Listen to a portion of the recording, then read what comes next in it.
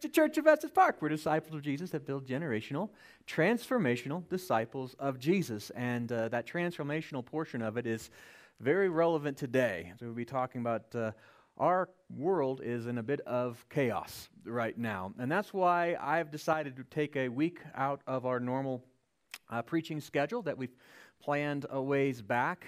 We'll be starting our series through the book of Proverbs on wisdom starting next week, and we could use some wisdom, and so we trust that God was working and giving us that series in advance. But this week, we really want to talk about how does a church respond in days like today? In the midst of all of the division that we see, the troubles in our inner cities, the strife and the fights, and the racial tensions, the lawlessness, the riots that happen. What are we to do as Christians? How are we to respond? And that's what we're going to talk about today. And I think you'll be pleasantly surprised that God's Word actually speaks directly to this, of how we can respond. And it's not at all the way that the world responds, at all. And that's why it works. And so we're going to be going into it, our memory verse today. And I think maybe we're able to pull that up. If not, yeah? Okay, so just roll it. We're having good technical difficulties today. So it's Romans 12:21, and this is really the end point, the punctuation of the teaching that we'll be going through today. But it really summarizes God's strategy to overcome a wicked, wicked world and how the church does. And so Paul writes, do not be overcome by evil, but overcome evil with good. So as we build up to that through the teaching, let's just set that to our heart. Boy, it disappeared. So if you're on your connection card, you want to pull that out. Here we go. 3, 2, 1. Do not be overcome by evil, but overcome evil with good. Romans 12:21. Awesome. Again, because, we're making Zach's life fun. Here we go. Do not be overcome by evil, but overcome evil with good. Romans 12:21. All right. So you have that on your connection card. If you're online, I'm sorry, but you know what? It's in your Bible. So Romans 12:21, it's a powerful thing. And because of that, let's get into the Word. And I'm just not going to rely on my overheads today. But so you guys are going to need to get your Bibles. If you have them, you need to open up to Romans chapter 12. And we're going to start in verse 9. In verse 9. And as you turn there to Romans chapter 12, here's the context. Paul writes to the Roman church, the church in Rome, all about what does it mean to be a Christian. That's the Romans letter. And it's through the Holy Spirit he's telling us Christian doctrine that's very core in a very unchristian setting. And in that time, through Romans, when he gets to Romans 12, he's talking to the church about how does a church operate in a pagan culture? How are we supposed to work as the church in the midst of a very broken world? And so we get to verse 9, and we begin with this sentence. Right here, it says, love must be sincere. This is how it begins. That we have to start with a sincere kind of love. That the Christian love has got to be more than a virtue signal, right? Sincerity means real.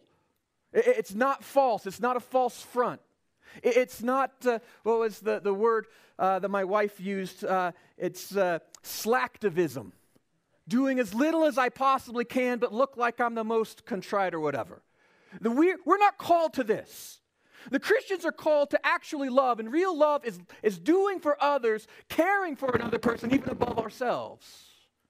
And so the Christian love has to start with this. It's got to be sincere. Our world does not need any more shallow love. It doesn't need any more selfishness, which is the opposite of love. We start with this premise, the attitude that a Christian's love has got to start by being sincere. And then in that sincerity, that sincere love, we read this, hate what is evil and cling to what is good. It's not wrong to hate, but we got to hate the correct things. So in our sincere love, we got to hate what is absolutely wrong. What is evil? Not evil people. And I struggle with this. I do. I turn on the news and I see the stuff that's happening in the world, and it's easy to look at people or people that I feel are on the wrong side of eternity right now in how they're acting. And it's very easy for me to get rageful at them and say, oh, they're so bad. Why would we expect an unsanctified people to act sanctified? And yet there's that brokenness here, so we need this reminder. Hate what is evil. What is evil? Well, hatred is evil for other people. Yeah. How about this?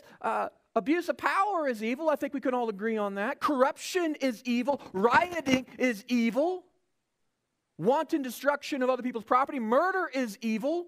Lawlessness is evil according to the word. Can we hate what is truly evil? Can we hate it when we see the brokenness in humanity, we see one group pitted against another group on just superficial terms? That's evil. Those things are evil. We are to hate what is evil. But as we hate what is evil, let's not make the other mistake the culture is making and throw the baby out with the bathwater. To say, well, let's just burn it all down so we can build it back up again in whatever image we want. It says, cling then to what is good. And what is good? Well, good doctrine, yeah. A good faith, yes. That's true. But how about the good in others? Did you know, and this is a fascinating thought that just blows my mind every time I think of it, that my worst enemies are not pure evil. There are actually good in the people that drive me nuts. And the word there, to cling, means to really cling, hold on to with dear life. Know that even in the worst of sinners, there's something redemptive in them. Can you cling to that? And how about even in our culture? Our society's got some problems, yes, but it's not flat out evil. There are some really good things in our culture. Can we cling to those things? Hold on to them for dear life. So we have the ability to root out what is wrong. And so we hate what is evil. We cling to what is good. And then it says to be devoted to one another in love. To honor one another above ourselves. Devoted. This is a sense that we have, that we're supposed to draw towards one another. That I really do, I'm committed to you. I'm committed to the broken people in this culture as well.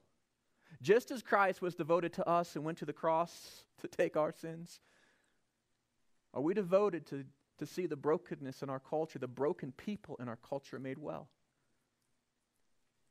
And we say this, we have to honor one another above ourselves.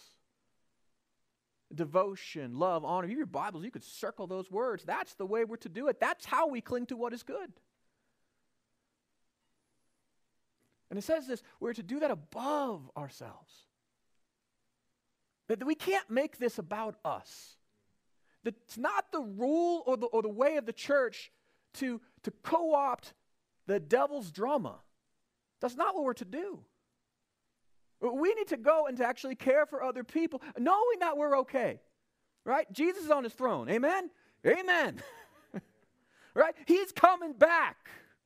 And we know when he comes back, it's going to be a great day for us. And there is a place being built for me and for you right now. And nothing on heaven or earth is going to take that away.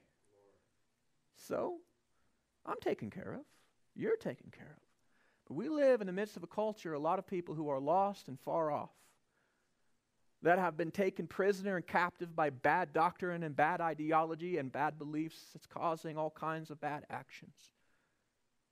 Do we have the capacity to take that incredible heavenly position that we have and to see others where they are in the midst of their depravity and to meet them there?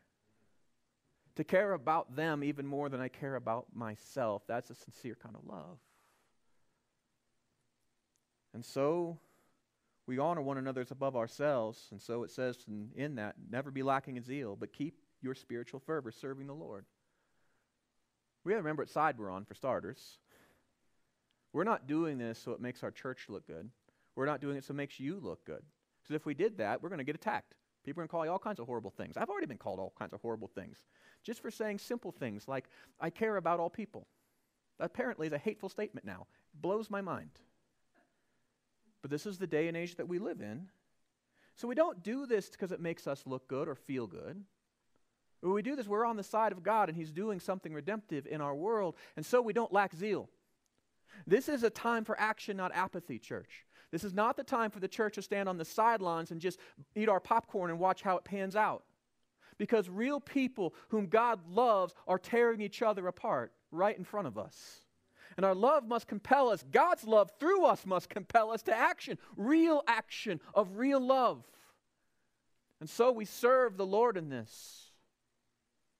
You know, understanding that we are on the God side so we don't fight the way the world fights. And Paul talks about that then. He says that we're to be joyful in hope, patient in affliction, and faithful in prayer. That looks a whole lot different than what we see on the evening news. But this is how we fight. And how can we be joyful? Well, we know how it ends. Right? We know, we've read the end of the book, and if you haven't, read it. Revelation is a great book. It's very hopeful. God wins. It's awesome. And because of that, we don't freak out about today. This time has come and it will pass. Ecclesiastes tells us that. There's a time to gather stones and a time to scatter them. We're in a scattering phase. It's a season, it's a storm, but the kingdom of God remains. We are part of that. We know how it ends. But we also know that today God is at work. We know this. Romans 8:18, that all things are being worked together for the good of those who love God and live according to his purposes. That's what we are called to. So we know that even in today we are joyful in hope. It's our hope that gives us joy. So I see that's what's happening today, and I say, God, I wonder how you're going to turn this out to something good, but I know you're going to turn this out to something good. That's awesome. So we don't act like people act today in the midst of fear as they react to the way that the world is. We respond to the truth of the gospel in the midst of this crisis. And allows us to act totally differently. And if you're on a sinking ship and you don't know there's a lifeboat, you act differently. There's a lifeboat. And there's a way. And so we are joyful in hope, and so we're patient in this affliction. We're going to wait it out.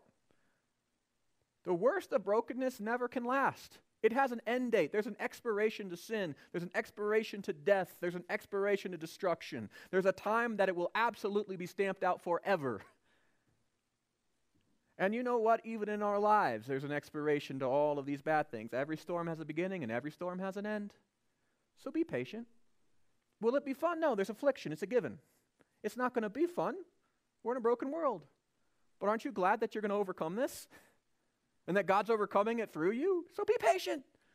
Let's not try to demand everything be perfect today. Aren't you glad God doesn't demand everything's perfect in your life today? But he works slowly, beautifully in that sanctifying process. So we then have to engage God's power. That's why faithful in prayer matters. If you think, or if I think, that our church is going to be able to change this culture, we are delusional. We're people. We're fallen people. But God can change this culture, and he can do it through his body and his bride, the church. And so we have to make sure that this body is filled with the Holy Spirit.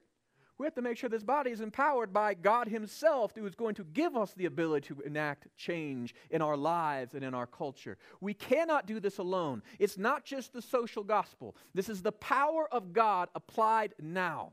So we must pray and pray hard, maybe like never before in times like this. Which is why next Sunday at 5 o'clock, we're going to meet Christians from all over Estes Park down at Bond Park, and we're going to be praying over our community and the police officers and our governor and our mayor and our leadership and our nation. We will unleash the power of God, but we don't have to wait till next Sunday. We can pray every single day.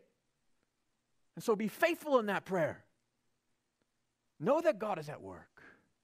And so then we read, share then with the Lord's people who are in need. Practice hospitality. This is such a good turning point in this. Do you notice before that the strategy is internal? It talks about the motivations of the heart, right? Sincere love and hating with the right things and loving the right things, right? All of these things, faithful in prayer, having hope. This is the internal faith alive. But there's at some point the faith has then got to be unleashed into our world. We need both. And if you don't have the first part, you can't ever get the second part right. But when we have solid, real, true faith, the love of God in us, it can work through us. And the first thing it says is to practice hospitality. And so we understand we're in this together. That as brothers and sisters in Christ, that it doesn't make any sense for us to love a broken world if we don't love the family of God. And do you know that we have brothers and sisters in Denver and all of the big cities all throughout the country right now that are suffering? There are brothers and sisters of the faith who've had their businesses burnt down, brothers and sisters of the faith who have been mistreated by corruption, brothers and sisters of faith that are hurt. What is the church doing? And we say, Aaron, we live in a little bubble. This is Estes Park. What can we do? Well, we can start by praying, but also we will ask God how to act. And so we are to practice hospitality. We're going to share with God's people, but it's not just with God's people. You see, hospitality is an amazing weapon. Hospitality is the ability to disarm people in other ways. When doors open up, walls come down. What a great way to learn to love somebody is when you let them into your home. And when they receive hospitality, all of a sudden you're not the big bad enemy that they once thought you were. And it doesn't just mean bring them to home. It's sitting down over a cup of coffee and letting somebody talk as you listen. Hospitality is an act of kindness that we get to demonstrate in a unique way as the body of Christ in this world. And I believe that we need some good hospitality now. And so I love how it says practice it. Kind of like a doctor practices. It's not like it's his first time he's ever, helped somebody. But he's got to practice. He's putting into practice everything that he's learned. And that's exactly what we get to do. Put into practice the hospitality God has shown us. Do you ever go to God with, bad ideas? Do you ever go to God and just complain about things, even if they're your own fault? Do you ever go to God in ignorance? Aren't you glad that God practices hospitality with us every single day? He abides in us and with us. Can we practice hospitality to this broken world? Can we show kindness through our presence, through open ears, to a world that has no idea who God is and his goodness? We practice hospitality, and as we do that, it says, bless those who persecute you. Guess what's going to happen when you practice hospitality? Some aren't going to receive it well. It's a given. Persecution will come. We don't look for it. We don't have to. It's like weeds. If you ever planted a garden, weeds will come. So what do? Bless those who persecute us. They won't see it coming. This is the beautiful strategy of God. You know when Jesus said that the gates of hell can't withstand the kingdom of God? When we talk about the gates of hell, the defenses of hell are going to be able to withstand the gospel as it progresses. Here's why. The gates of hell were designed by the devil. The devil made defenses based upon his way that he attacks. And so if we fight the way the devil fights, we will lose 100% of the time. But the gates of hell, the defenses of the enemy, have no defenses for the ways of God. It's like stealth. And so when someone persecutes you, they expect us to fight fire with fire. That's the way the world works.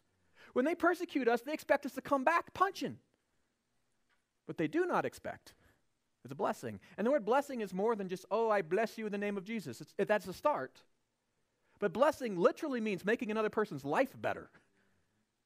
How are we improving the lives of our enemies? That seems like a crazy strategy if you're the devil. It's a beautiful strategy if you're the kingdom of God. And so as we bless those who bless us, who persecute us, we rejoice with those who rejoice, and we mourn with those who mourn. It's the presence of not just the body, but also of the heart. This is a way that we get to go into this world in a unique and a powerful way. And the context there is not just with other Christians who are doing well. Remember, it says, bless those who persecute you. That's what we're supposed to do. This is talking about the people that persecute us. Can we rejoice with them? Can we mourn with them? Can we go in and see the brokenness of humanity that cries as a portion of the sin that has entered our lives and the pain that's there? And so the Christians were not to scoff at the just deserts of wicked people. We're not to look at the inner cities right now and say, ha, ha, ha, look what you're getting. That's awful. We're not to go and to belittle another person's pain. If it hurts, it hurts. It's the time for the church to come in and say, we see that it hurts. And to join them in that with our hearts. That's hard. It's hard. And my controller's not working again, so I'm just going to keep reading. It says, then we're to live at harmony with one another. Living in harmony is not an easy thing to do, right? Harmony means that you're going to come up alongside and to make something sound beautiful, right? Harmony takes it's a makes beautiful music, right? Dissonance makes ugly music. You have a melody or the main line, and then you have the harmonizer that comes up to it. The church can't do this, living in harmony, if we're tone deaf, right? The church has got to understand the days and the times that we live within, right? This is a powerful thing that we're to do, and harmony takes effort. It really is hard. And you ask any musician. But what are we to harmonize? The gospel with people's lives. We're to show this broken world and the theme of this world, which is a pretty lousy tune right now, to bring the gospel into it so they can see how beautiful it truly is. And as we live in harmony, it says then not to be proud, but be willing to associate with people of low position, not to be conceited. Right? This is a part of that. How can we reach this world if we feel like we're above it? Yes, you're the children of God. Yes, you are heaven's royalty, but yes, you are also God's diplomats in this world today. Pride is self-worship. Pride is saying everything is about me. And so most of the problems that we see today, aren't they really rooted in pride? Isn't racism really pride? If we come down to it. And not just racism, isn't corruption really about pride?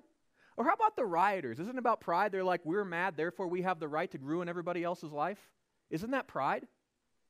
Pride is destructive above all things. So it says, the church, let's make sure that this is not what we're falling into. And how do we know we're not pride? Well, by our attitude. Who are we willing to associate? And maybe associate people of low position. Yeah, it could be slaves in Paul's time, but in our time, it could be somebody who votes for a different party than you do. It could be somebody who sees things on an opposite side than you do. Somebody who the culture labels as wicked. Are you willing to go and to say, I associate with a person because all people are created in the image of God and I love them? And so we take down, in fact, we just ignore the false barriers that the devil has put up to try to divide us and is doing a pretty good job at it. Can we do that? And so we can't be conceited. Can't make this about us. Church, we cannot change the world if we're worried about what everybody's going to think about us and how they're going to treat us, what they might say about us, or what they might cancel in my life. We cannot change the world if we're worried about me. God has you. He has promised. Seek His kingdom, His righteousness above all else. He'll take care of all your needs. He's got you. So don't be conceited in this.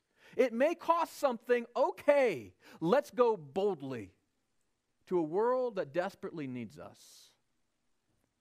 And as being conceited, too, is this idea that I somehow know how everybody else should feel. I don't.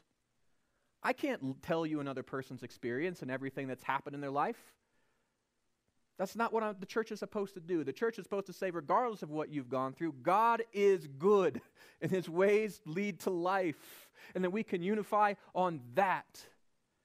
And there's a God of redemption, and of peace, and of grace, and of kindness. That's where to point to. So we need to lose this conceit, making it about ourselves. And so it says, don't repay anyone evil for evil. Boy, you can star that, put that in your heart, because that's my natural go-to. I don't know about you, but I mean, somebody cuts out in front of me in traffic and I want to tailgate them, right? Oh, you made me uncomfortable, now I'm going to make you uncomfortable. Right? That's how we work. But that doesn't help anything. You see, this comes from a poverty mindset. Really at its core, the whole idea of repaying evil for evil comes from this idea that there's only a limited amount of whatever. They don't understand that there's not an unlimited. There's not a limited amount, there's unlimited. We don't have a God who is finite, we have a God who's infinite. But this idea comes from that there's a limited amount of either wealth or privilege or pain. And it's like this pie. All right? And so somebody has too much wealth over others, we're going to take away some of that wealth so somebody else can have some, right? Like there's a limited amount, a finite amount. And if somebody has privilege, this much, and the only way to make sure that everybody else get a fair share, we take away privilege from some people to add privilege to another, right? We think of it like a pie. And we think the same thing about wickedness. If some people have suffered too much, then we say, well, the way to make sure that they suffer less is to make other people suffer more. It's poverty mindset. But God is not poverty. God is not impoverished. He's the creator of all things. There is not this pie of whatever we think is out there. There's a pile. That's what there is. And when you take wickedness, evil, and then you say, I'm going to respond with evil, I'm just adding to the pile. And the world becomes more and more and more evil. That's why we don't repay evil for evil. It doesn't adjust evil anywhere. It just makes it worse. Instead, there's a better way. It says to be careful to do what is right in the eyes of everyone. We overcome evil with a different kind of power. We don't pile it on. We scoop it away. And this is a call to holy diplomacy, right? It says that we're supposed to understand how our actions, the best of our effort, are going to be interpreted. And as a church, we're supposed to do what is good, starting in the eyes of God. But can the church do things that are good in this culture, that are seen as good? Well, we're to be careful to do that. It's going to take some effort, but it's not always possible. And Paul recognizes that. He says, if it is possible, as far as it depends on you, live at peace with everyone. If it is possible. So church, if it is possible, let's do it. And if it's not, let's make sure it's not us. Let's not do things intentionally offensively in this culture and then wonder why everybody's offended. But up to us, let's live at peace. When the world is declaring war against us, let's declare peace with them. A holy and a powerful peace. And so it says then, we're not to take revenge, my dear friends, but leave room for God's wrath. It is written, it is mine to avenge, I will repay, says the Lord. This is so comforting to me because when we are facing difficulties and then we don't repay evil for evil, don't you feel like, well, they're just getting away with it? There's that sense of justice like we're doormats. We are not doormats. Here's the thing. We are the children of God, and God has bigger fists than any one of us. And he takes care of his children. And he says, get out of my way. We don't have to repay evil for evil. If there are wicked people in this world that ultimately resist God and do all kinds of horrible things to the church, right, we're going to give them every opportunity to turn. But if they don't, that's up to between them and God. And I would say I would much rather face you than God. And so we can trust God's justice. We are not social justice warriors. We are gospel justice practitioners. That's who we are. We go to people and say, are you broken? Amen, like all of us. You can be saved by God's grace through faith in Jesus Christ. There's a leveling ground at the cross. And we're going to practice that grace and allow God's justice to come through God's means, not us. So the church doesn't take up arms. We take up shovels, and we take up the position of a servant. We go out into this world and we care and we build when everybody else is trying to break down. And we trust that the justice of God, he's going to take care of us. And so it says, on the contrary, this is how we do. We don't fight like the world says, if your enemy is hungry, feed him. If he's thirsty, give him something to drink. In doing this, you'll heap burning coals on his head. How do we fight? We don't fight fair.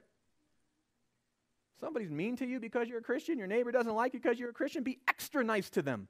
Make it super hard for them to hate you. Let's make it so difficult for the world to hate the church that it just drives them nuts. Let's put them in a position of great discomfort so they can see the amazing God that we serve. We are not at war with flesh and blood. So let's stop pretending that we are and acting like we are. Let's be a blessing to this community. And so with that it says, don't be overcome by evil, but overcome evil with good. That's the conclusion. That's how we do it. Everything before is how that's done. But I'll tell you, in a day and age like this, it's easy to be overcome by evil. You turn on the news, you get overcome by evil. It makes you filled with rage. It makes you want to repay evil with evil, doesn't it? It makes you want to hate other people. That's not how we work. That's not how we work at all. We're not going to be overcome by the spirit of this age. No, not by a long shot. Not by a long shot. Instead, we will practice the gospel. We will overcome, and get this, we will overcome the evil with good. And I want you to see that the power to overcome evil is already amongst us. God is good, and he is with us in his infinite power, and he dwells within each one of us and in this body of faith. God is good, and he has more than enough goodness in him that we can overcome all of this evil and then some. There is more than hope for our nation. There is a hope for eternity and a hope for this world, and it is in Jesus Christ and him alone, so we must practice it. So let's overcome this wickedness, this evil day, with good. So, as we wrap this up, I want you to notice everything in this passage is personal. Everything in that passage is personal. It's not talking about what other people, Christians, should believe. It's talking about you. How do you practice it? Right? How am I practicing it? It's all practical. It's all about orthopraxy, not just our orthodoxy, right? Orthodoxy is believing the right things. Orthopraxy is putting that good orthodoxy to work. Can we as a church rise up now and practice our faith? And the power to do it is with us. So, I would say this. It is time right now to turn the hatred of our nation into healing. It is time to turn the deep partisanship into peace. It is time to turn these riots into revivals, and that's just what our God does. And so, as we finish this time, I'm going to pray God's blessing over us to be able to empower us and to send us out. And then there's going to be some action steps. And I want you to think about these. How is God empowering you to not be overcome by evil, but to overcome evil with good? Let's pray.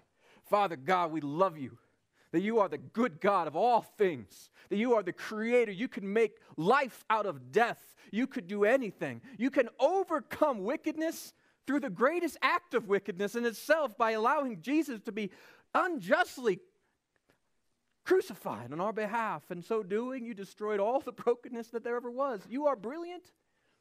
Your goodness is unmatched and unstoppable. The gates of hell itself have no defense for it. So, Lord, I pray that's blessing upon this congregation. Each one of us that are listening, empower us with that gospel. Will your goodness live in us and through us? Allow us to shine bright in this world so that you can receive glory, but also that our nation may be healed of this wickedness that is tearing us apart. Lord, undo the work of the devil through the work of your church. We pray in Jesus' name. Amen. Amen.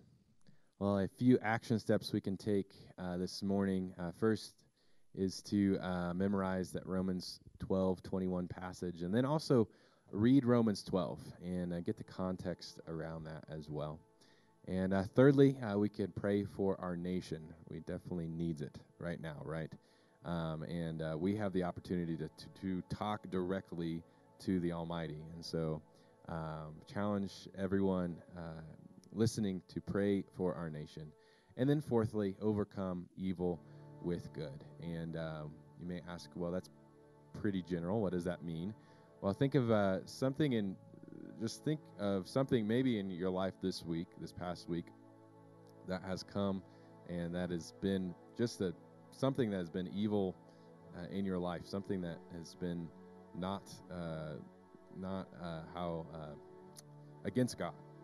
And how are you going to overcome that? How are you going to just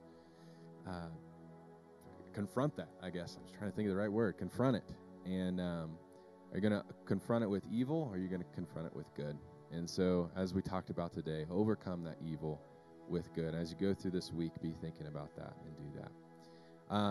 You have your connection cards. If you have those, pull those out and write down those commitments. Check off those commitments. If you have them online, if you're online, go ahead and go to our website, funchurch.com. You can find that connection card there as well. But we're going to get into worship this morning and finish off praising our Lord. So let's stand up.